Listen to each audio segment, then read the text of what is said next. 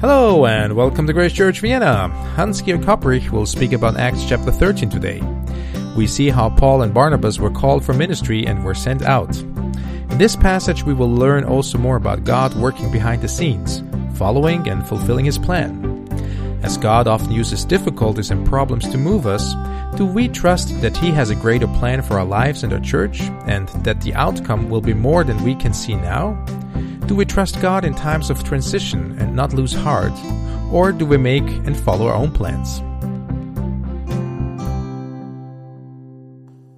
It's a great privilege, again, sharing with you and being together with you and probably many others that are listening to us. And we welcome all those that are somewhere in the world to listen what the Lord wants to tell us. He is a God who speaks. He's not a dead God, but a God who sees, who has got a mouth that speaks. So this very God is with us. And I'm so excited, and I think I've mentioned that several times already. It's such a privilege to serve. You know, I'm blessed abundantly as I sit down the Saturday before we come here and really go to the deep end of the Word of God. And it's such an incredible blessing because and I need to be honest, you can shoot at me, in the nitty-gritty of daily life, you don't take that time. So I'm really privileged to dig deeper, find out the truth of our God, who wants to guide us, who wants to help us, and who wants to, and then that's the topic today, according to the Word of God, the God who moves us, who makes us to move in His direction.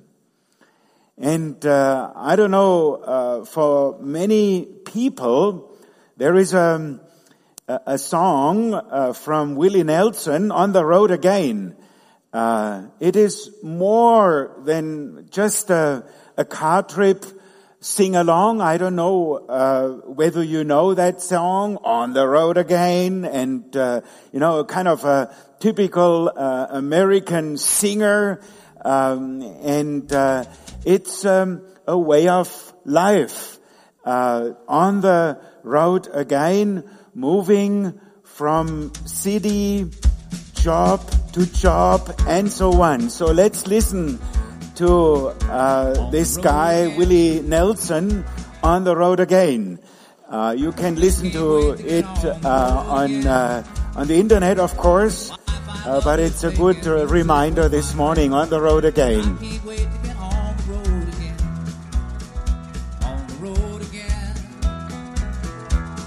Places that I've never been, seeing things that I may never see again. I can't wait to get on the road again. On the road again, like a band of gypsies, we go down the highway. We're the best of friends, insisting that the world keep turning our way. And our way is on the road again.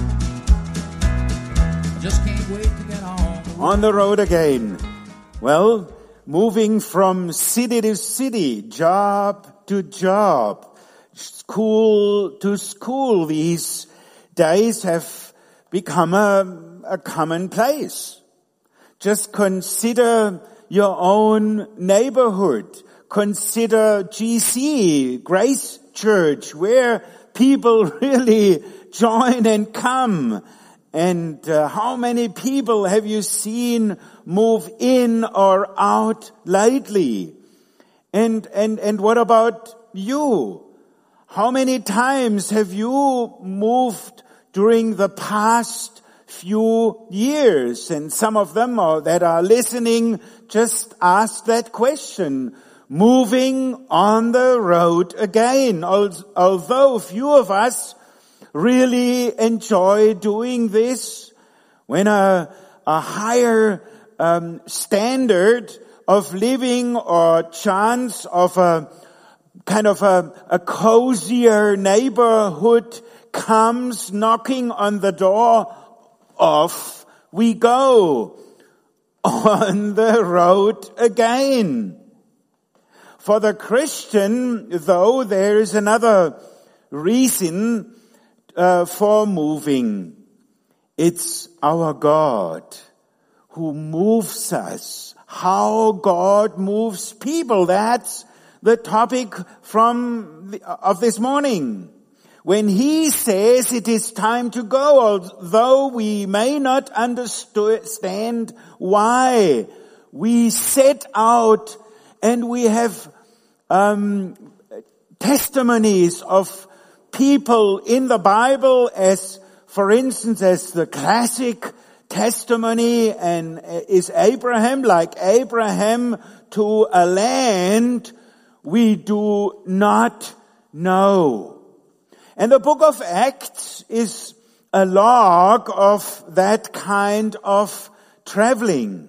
People are on the move, setting off in one direction or in another one in response to God's call. Our time together this morning brings us to one such launching point when God clearly said it was time.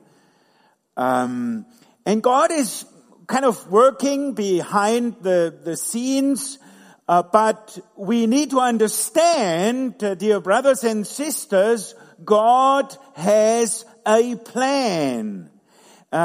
He has a plan, not only a personal plan, but also a plan for His church, individual plans, plans for this world. He's got a plan. He's not plan without a plan, but He is planning things very careful. And He talks about His plan. They are not hidden away, kind of suddenly they appear and we are surprised.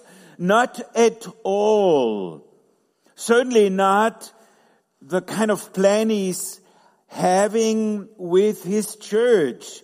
So in Acts 1:8, He sets out a plan. He says, "You shall be my witness in Jerusalem." That's what He said now. That's a very decisive and clear plan. Jerusalem was as far as His witnesses went until the stones of persecution hit the calm waters and sent the Christians rippling outward into the second phase of God's plan, Judea and Samaria. And it's often in our personal life that difficulties, heavy things that ponder on us, that makes us moving. And no wonder God is really using that. Problems, crises in our lives where we start thinking again about the initial plan of God in our lives. It's difficulties, because otherwise we may have fallen asleep already. We don't think on these plans, on the original plan of God. And once having put down some roots, and it's so easy to have roots, and they are important, roots and wings. This is what we want to teach our kids, roots and wings. They need to be rooted, but also need to lift and go away. There are roots. Though, could it be that the church, the Jerusalem church, had forgotten the last part of the instruction that Jesus the Lord gave. And even, he said, to the remotest parts of the earth. And that fits really to what we heard from one of our brothers in Papua New Guinea. And if we've been there for 10 years and we were hiking through the bush and it took us days and days, to walk and walk and walk, and it was pretty dangerous to walk and to cross big rivers with crocodiles and so on. Now today, Cletus is his name. He sent message that all these places we went then back in the 80s and 90s, it's so easy. There are log roads now, It just takes a couple of minutes where it would have taken us hours and hours to walk through. There are log roads everywhere now. Certainly, we understand and we identify with the desire of the first church in Jerusalem to stay settled. And because settling also comes with security. But when God has a plan, He knows what He is doing. And this is just as true for transplanted Christians now as it was in the first century church, with the first church in Jerusalem. God's plan to get these Christians on the road again is the subject of the passage of this morning. Let's go to Acts 13 and see how the Holy Spirit will move His people into these new territories. One we are still exploring until today, because in Acts 13, it's kind of the last, the third main division of Acts. It's the remotest part. We read in Acts 1 to 7, chapter 1 to 7, how the church in Jerusalem was settled, roots were made in Jerusalem. Then the persecution came and the Christians, they were moved, as it were. They didn't like it, but they were moved. They were scattered all over. And that's the second part, which is chapter 8 to chapter 12.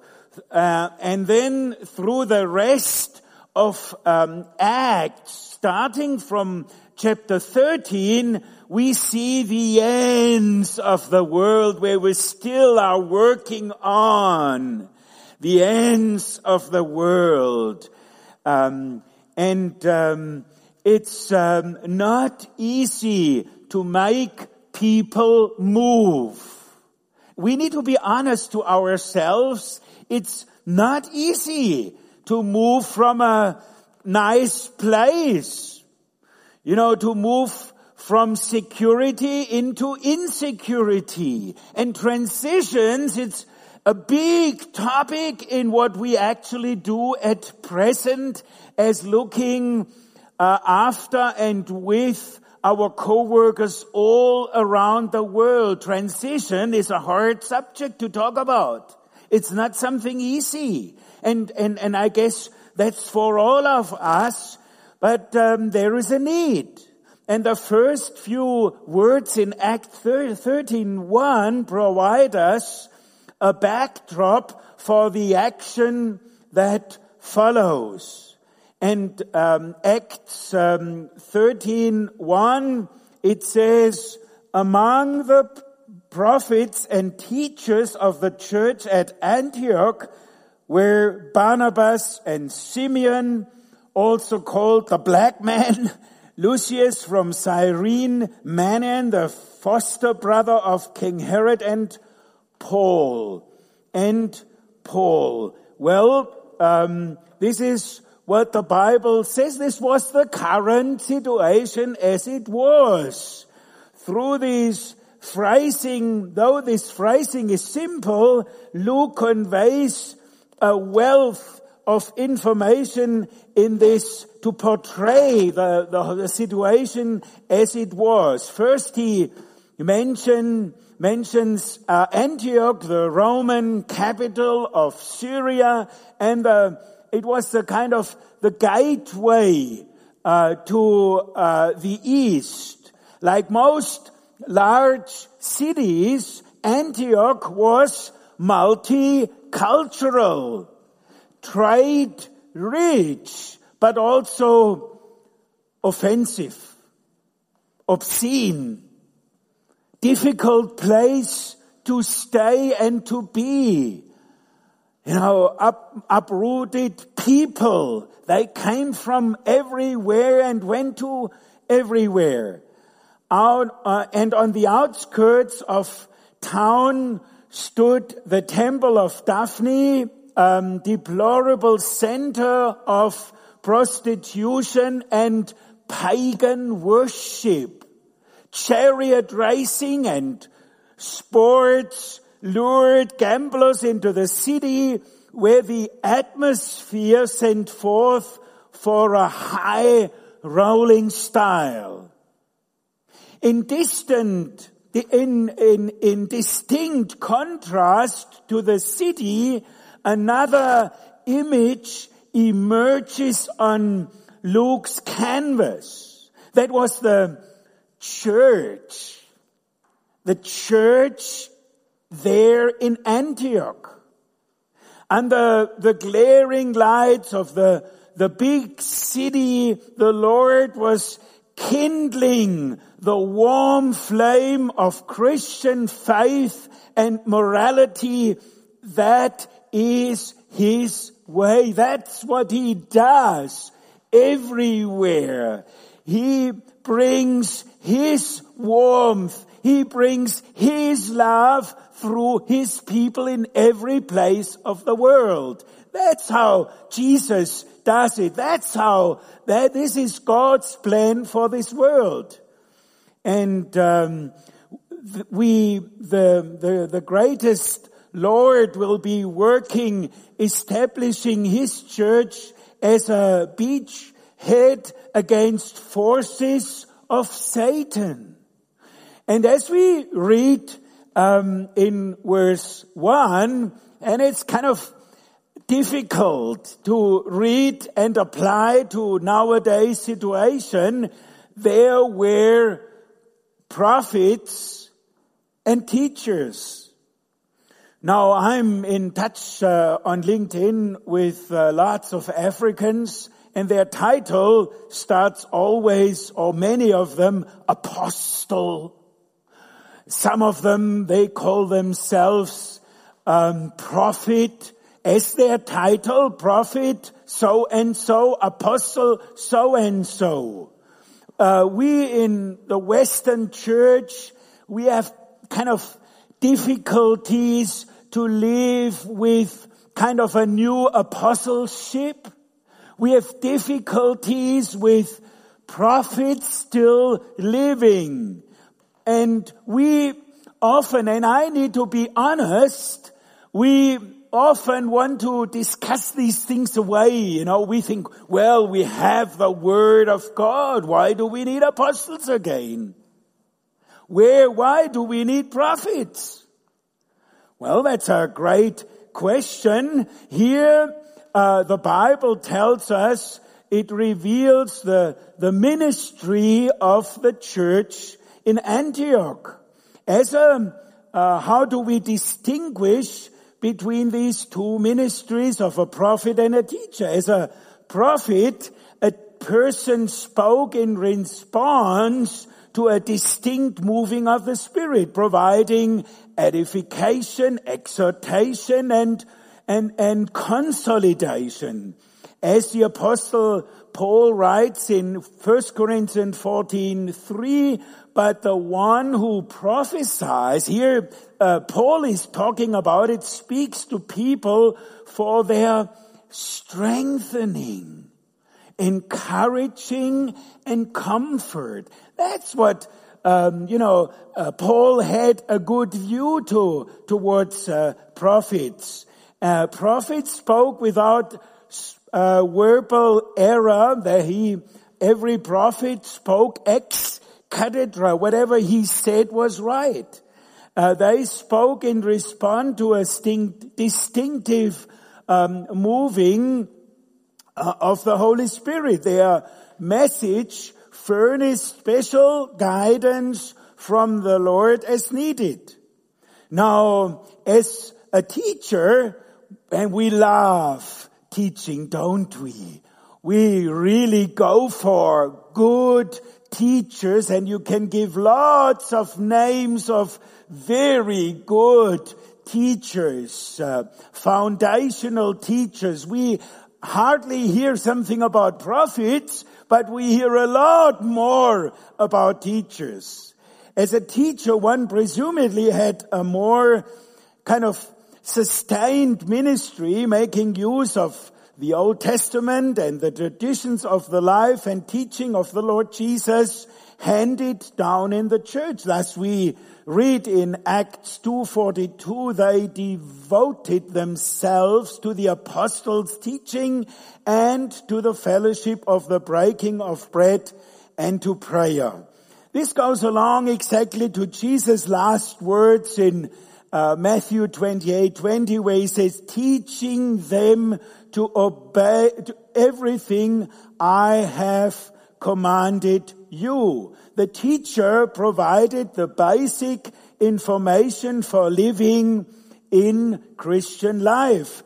They were to educate and to explain God's truth in teaching His people, His saints.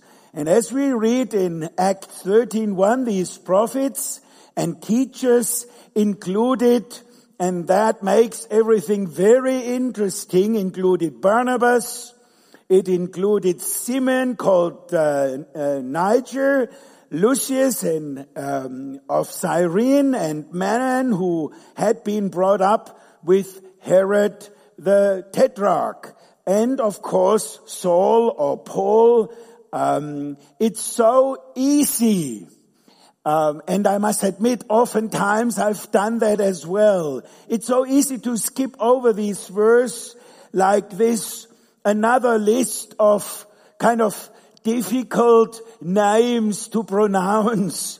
But we would miss a very significant insight if we did, for these leaders reflect a great diversity of background. Honestly, it is almost as describing Grace Church, isn't it? You know, you can give me a good laugh about it, but when I sat down, I thought, hey, I know that situation already. There is a kind of a incredible similarity to Grace Church. Well, Barnabas, he came from the island of Cyprus. Simeon also, he was a black man. Sorry to point that out. His name was Niger, which was a Latin term meaning black-skinned. And Lucius from Cyrene, which was west of Egypt on the coast of Africa. His name was Greek, so he was possible not a Jewish believer, but a Gentile believer from the nations around. And then there was Manan, he was a member of high society. Having grown up with Herod Antipas, the ruler of Galilee and Perea, the Greek word translated brought up can mean he was a foster brother. Manon and Herod Antipas may not have only been playmates as boys, but members of the same family. And then there is Saul with his impressive education and rabbinical training. A Cyprian Jew, a black man, a Gentile, an aristocrat, and a rabbi. Can you imagine the great variety? It's amazing, to meet this leadership of just one church. What an amazing variety of people. It is a manifestation of what is going to happen in heaven. That is exactly it. This was a cosmopolitan leadership team with such backgrounds. They were better able to minister to the many ethnic groups in Antioch. And God provided exactly for this. This was important for God. Consequently, the church body had become a model of diversity within a unity. Thus, they were a microcosm of God's upcoming worldwide multicultural ministry. This is why I like Grace Church. It's a kind of a manifestation of what we read in Antioch. The leadership of Antioch was kind of similar of what you have here at Grace Church. Isn't that amazing? I find that so encouraging. That is the picture of heaven. People from every nation, from every language, meeting at church. This is but just a start. And I do think that there is nothing more exciting on earth than the growth of such kind of church. What do you reckon? You are confronted with reality of Grace Church, aren't you? We have, of course, to start with, people from Austria. We have people from Africa and Asia. How do you meet? How do you talk with one another? Are you opening up or are you reserved? It's a challenge, I realize, but that's the kind of challenge God is giving us and giving in any kind of church. He brings people together that may not meet naturally to show His greatness. As we start to stand before the Lord in His grace, He gets them together. And here we see a divine interruption. To launch this worldwide program, the Holy Spirit interrupts the church thriving ministry. In Acts 13:2 we read, and while they were ministering to the Lord and fasting, the Holy Spirit said, set apart for me Barnabas and Saul for the work to which I have called. Notice first when the Holy Spirit speaks. You see, the Holy Spirit has a context here. He doesn't speak without a context. Just jumps in, knocks people out. But He has a context. There is a foundational truth that I would like to bring across that we really should take with us. The context of the Holy Spirit speaking is serving, ministering. We do not always need to escape to a mountaintop, sense God's leading. Often the best time to hear God's voice is while we are busy reaching out to others, counseling or sharing the gospel. In fact, we are most sensitive at these times because the Holy Spirit is already empowering us for ministry. This is God's ripe moment for Him to lean over and whisper a word in our ears. This is the time as we minister, as we serve. Exactly then we should know this is where the Holy Spirit is. This is where He settles. It is where we serve, where we are ministering to others, because that's the Lord's will anyway. So we can expect this is where the Holy Spirit is. So within that context, the Lord comes up with His plan. His call was not, of course, for everyone. This specific call was just for Barnabas and Saul, and they were not to choose their own field. God had a specific work for them to do. In fact, that God's calling is selective and specific is so encouraging. It is so special because it reaffirms how personal His map is for each of our paths. So we need not to feel guilty when He guides our friends in a different direction, because oftentimes we think the God has led me and He is leading others the same way, and we hammer it down. We kill people, this is how you need to be led. Not here. That's not what the Bible says.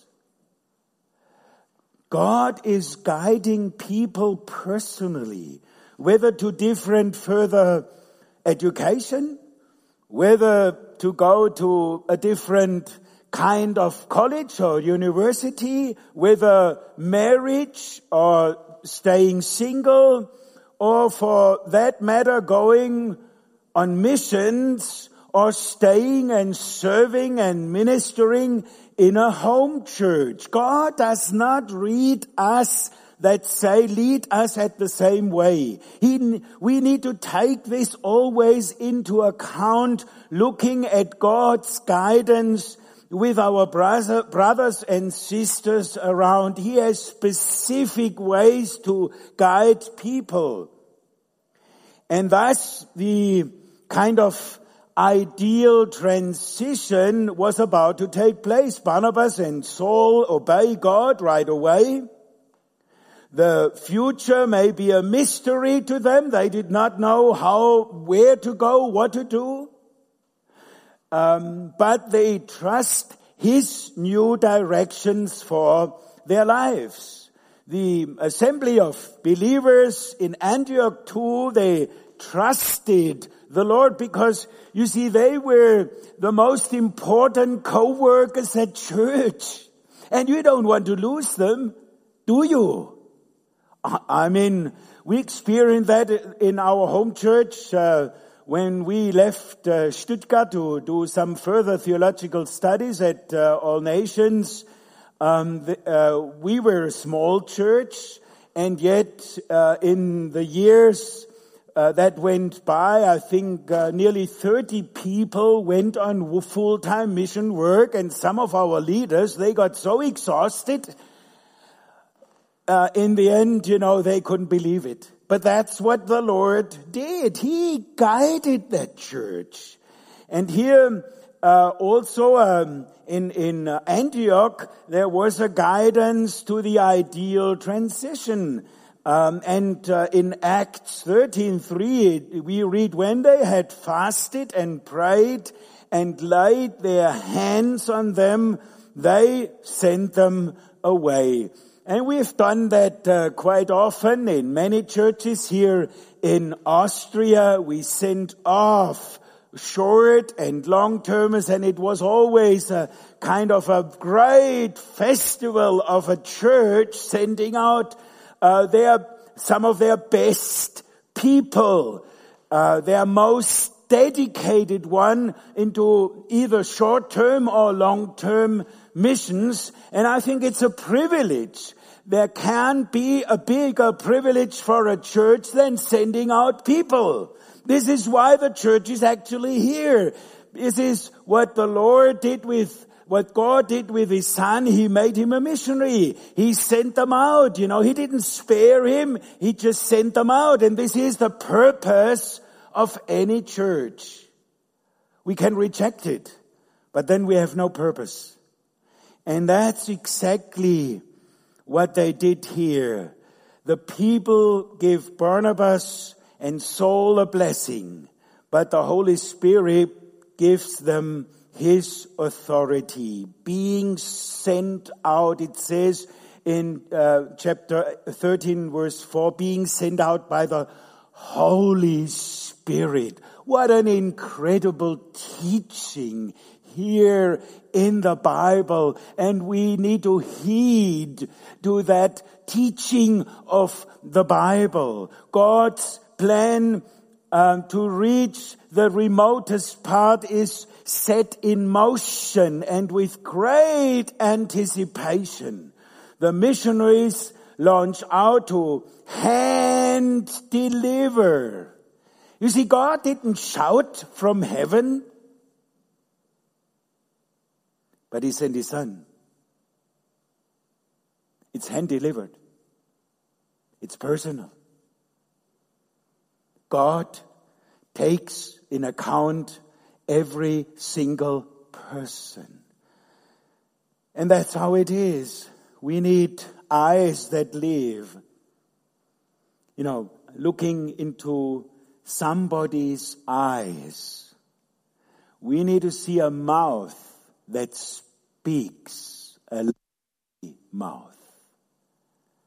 Yes, we can listen to the internet, and I guess some people somewhere, they listen to us, and yet, with hopefully the ending of the pandemic, we need to have live worship, live people getting together again into that kind of fellowship, because we don't have any other picture from God. He sent His Son alive. He wasn't dead, alive. So the gospel needs that live communication. It needs eyes and hands and legs and a mouth to do what God wants to do. And so in finishing today, that's a big personal question that I want to challenge you afresh. It's with great earnesty and urgency. That question we need to ask ourselves personally. How do you, and my finger doesn't go to anybody, how do I, not my neighbor, not my brother next to me, not my sister, not somebody I point to, but how do I follow the Lord? Let's apply, because if we don't apply, we hear lots of teaching, but it doesn't go down, down to ground. Doesn't move our legs. Doesn't move our hands, our wallet, our eyes, our life. It does not move us. Now, how do we get this moving part on? Let's apply. I think all of us would agree following the Lord is certainly a great adventure. We just had a great meeting on Friday night with the Red Cross in Burgenland, which celebrated their 75th anniversary, and we were sitting with some people on the same table, we communicated, and of course the most important message is for me the gospel, and that's exactly what we communicated. I mean, people were just on our mouth. They didn't want to leave after all. It was 10 o'clock and they still wanted to see it. Because they listened to stories of our lives, practical application to what the Lord has done in our lives. They can reject it, but, this is what we have experienced. They can't wipe it away. This is what the Lord did in our lives. And Margaret told all the sort of story that we experienced while we were in Papua New Guinea, in our personal family life and so on. And she mentioned always, this is what the Lord did. It wasn't our adventure. And it's so exciting. Let's communicate that gospel afresh with excitement, with love and care, to get people, as one of, when we came back from Papua New Guinea, we moved into we did traveling through the States, and at the end in Washington DC, we went to an African church, and the African lady pastor, what did she say? We have to love people out of hell. Love people out of hell. This is exactly what God does. Getting us out. Let me ask you, are you willing to climb aboard or let Him send you where He wills? If you keep these 4 principles that I want to point out to. First, do not automatically remove any possibility. Do not automatically remove any possibility. God may be pointing you towards something new. And I realize, to get pointed to something new may come as a shock. And you make all sorts of excuses and we hear that in the Bible, Moses and Jeremiah and Isaiah, all of them had excuses, lots of excuses. Not a single one went without excuses. And it was through conviction of God Himself when Isaiah said, "Here I am. Here I am. Send me. Send me. I'm not holding back. Send me." Do not automatically remove any possibility. A new ministry, a new location, a new friendship. So be open to the Spirit, quiet prompting, and do not limit His potential through you. You have more to give than you ever think of. Do not allow, secondly, activity to dull your senses. Be careful not to let even worthy church involvement distract you from hearing God's new course for your life. We had just a Austrian doctor with us a couple of weeks ago, and he changed church from a kind of a smaller church to a bigger church. And then he said, from Sunday to Sunday, this big church has all sorts of activities, and I could be in every activity, every day, a different activity. So I told him, and his eyes went big, skip a couple of activities in order to relate to the people outside of church. Because if you don't do it, you are absorbed. Church activity can be so absorbing that there is no time to communicate the most important thing, that is the gospel of the Lord Jesus. Do not allow activity to dull your senses. And third, remember, God's moves are always selective. Be careful not to judge others who stay behind or to feel guilty because God chose someone else. He's sovereign, And whatever he does, we need to accept and not point fingers, this is exactly, you are wrong, you should do it like that. No, that's not the way God moves us. We need to accept. And then lastly, when God says, go, please obey. Please obey. Let the Lord take the helm in your life and the lives of those you love. The seas may be rough, the heading unknown, but there is no safer place to be than under His flag. There is no safer place. It is certainly true, change means stress. And we need to realize that, we are not against it and we are not against reality. So I put a whole list of stress engagement. There's business readjustment, the change of financial state. There may be a mortgage over 10,000 euro, change in responsibility in work. A wife, because of pregnancy, for instance, stops working. Change in work hours or condition, change in residence, change in schools, change in recreation, change in church activities, change and more changes.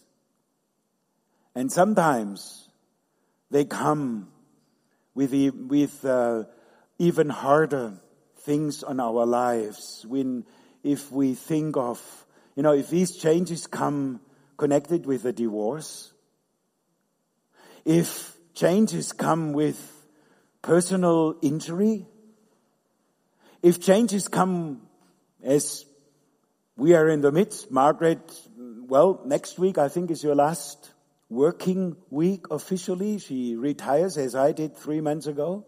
Retirement can be like an stress, underlying stress, or maybe the death of a friend, of a dear friend. If you add these incredible heavy and hard events, your number of life change units soars sky high. And most probably this along with your blood pressure. Now, as Saul and Barnabas moved into the unknown, their faith in God, and that's something we need to be strong on now. How can your faith in the Lord protect you emotional and your physical well-being? Let the Lord give you the stability you need during the changes of your life. And the Bible gives us a word in Jeremiah 17, in chapter 17, verses 7. Jeremiah, I want to read that from the Bible. Jeremiah 17, verses 7 and 8. The Bible says, "But blessed is the man who trusts in the Lord and has made the Lord his hope." Made his hope and confidence. He is like a tree planted along a riverbank with its roots reaching deep into the water. A tree not bothered by the heat nor worried by long months of drought. Its leaves stay green and it goes right on producing all its luscious fruit. This is what we really need to know. When changes come, let's be rooted in the Word of God, in the sheer encouragement of the Word of God, whether to different further education or college life or university or change in whatever way there may be. God is in control. He knows what is happening. And it will not be, don't be anxious in the year of drought, it says here, nor cease to yield fruit. I would like, in finishing, to describe the meaning I found in the simplicity of a rainy day. When God interrupts our routines and moves us, it can seem like a rainy day. We expect to have some rain this afternoon. Uncertain, foreboding, dark. But the one who showers us with change also huddles us together in the home of His presence. So like the rain, change has the power to make God seem cozy, homey, and safe, and a place to find refuge in. As sure as God sends rain, He will from time to time cloud our horizon with change. So seek always, when there is change, seek His refuge and let it pour. Let it pour. Well, what a big lesson we could learn from the church in Antioch. That's a key lesson. This is why we brought it up here. A key lesson, how the first church sent people out, their best people, and how they obeyed. And that's something we need to learn. And in fact, when we send out people, to give them, some basic teaching, we always went back to Acts 13. This is where mission starts.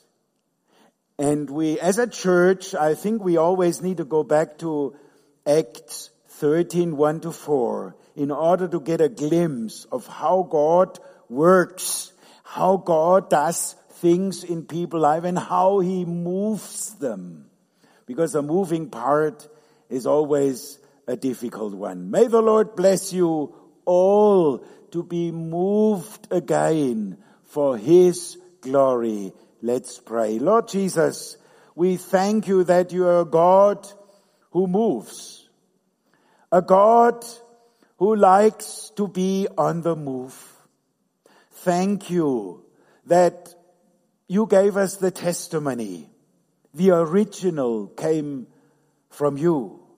You are a God who moved His Son from heaven, who moved His Son through life to the cross, from death to eternal life. Thank You so much that You give us the chance today in this world to present people with the biggest message ever, to be loved by God, to be accepted back to front, tip to toe.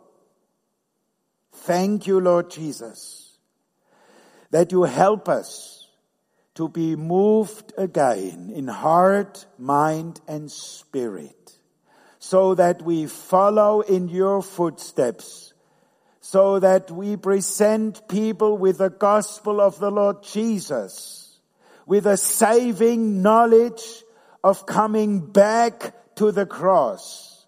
We thank You for this morning, for this very special time of training. Thank You for the privilege to sit and listen to what the Spirit of God wants us to tell. We praise You and we worship You for Your love, and even more so the confidence that You put in people, in sinful people. Thank You, Lord Jesus. What a privilege to serve You, Almighty God. Thank You, Lord Jesus, for being with us in this week to come, in the days to come in our lives, to move us afresh to different places, to different challenges, knowing that You, the Almighty God, is with us wherever we go. Thank You for this incredible promise. We praise you, Lord Jesus, and give you all the glory. Amen.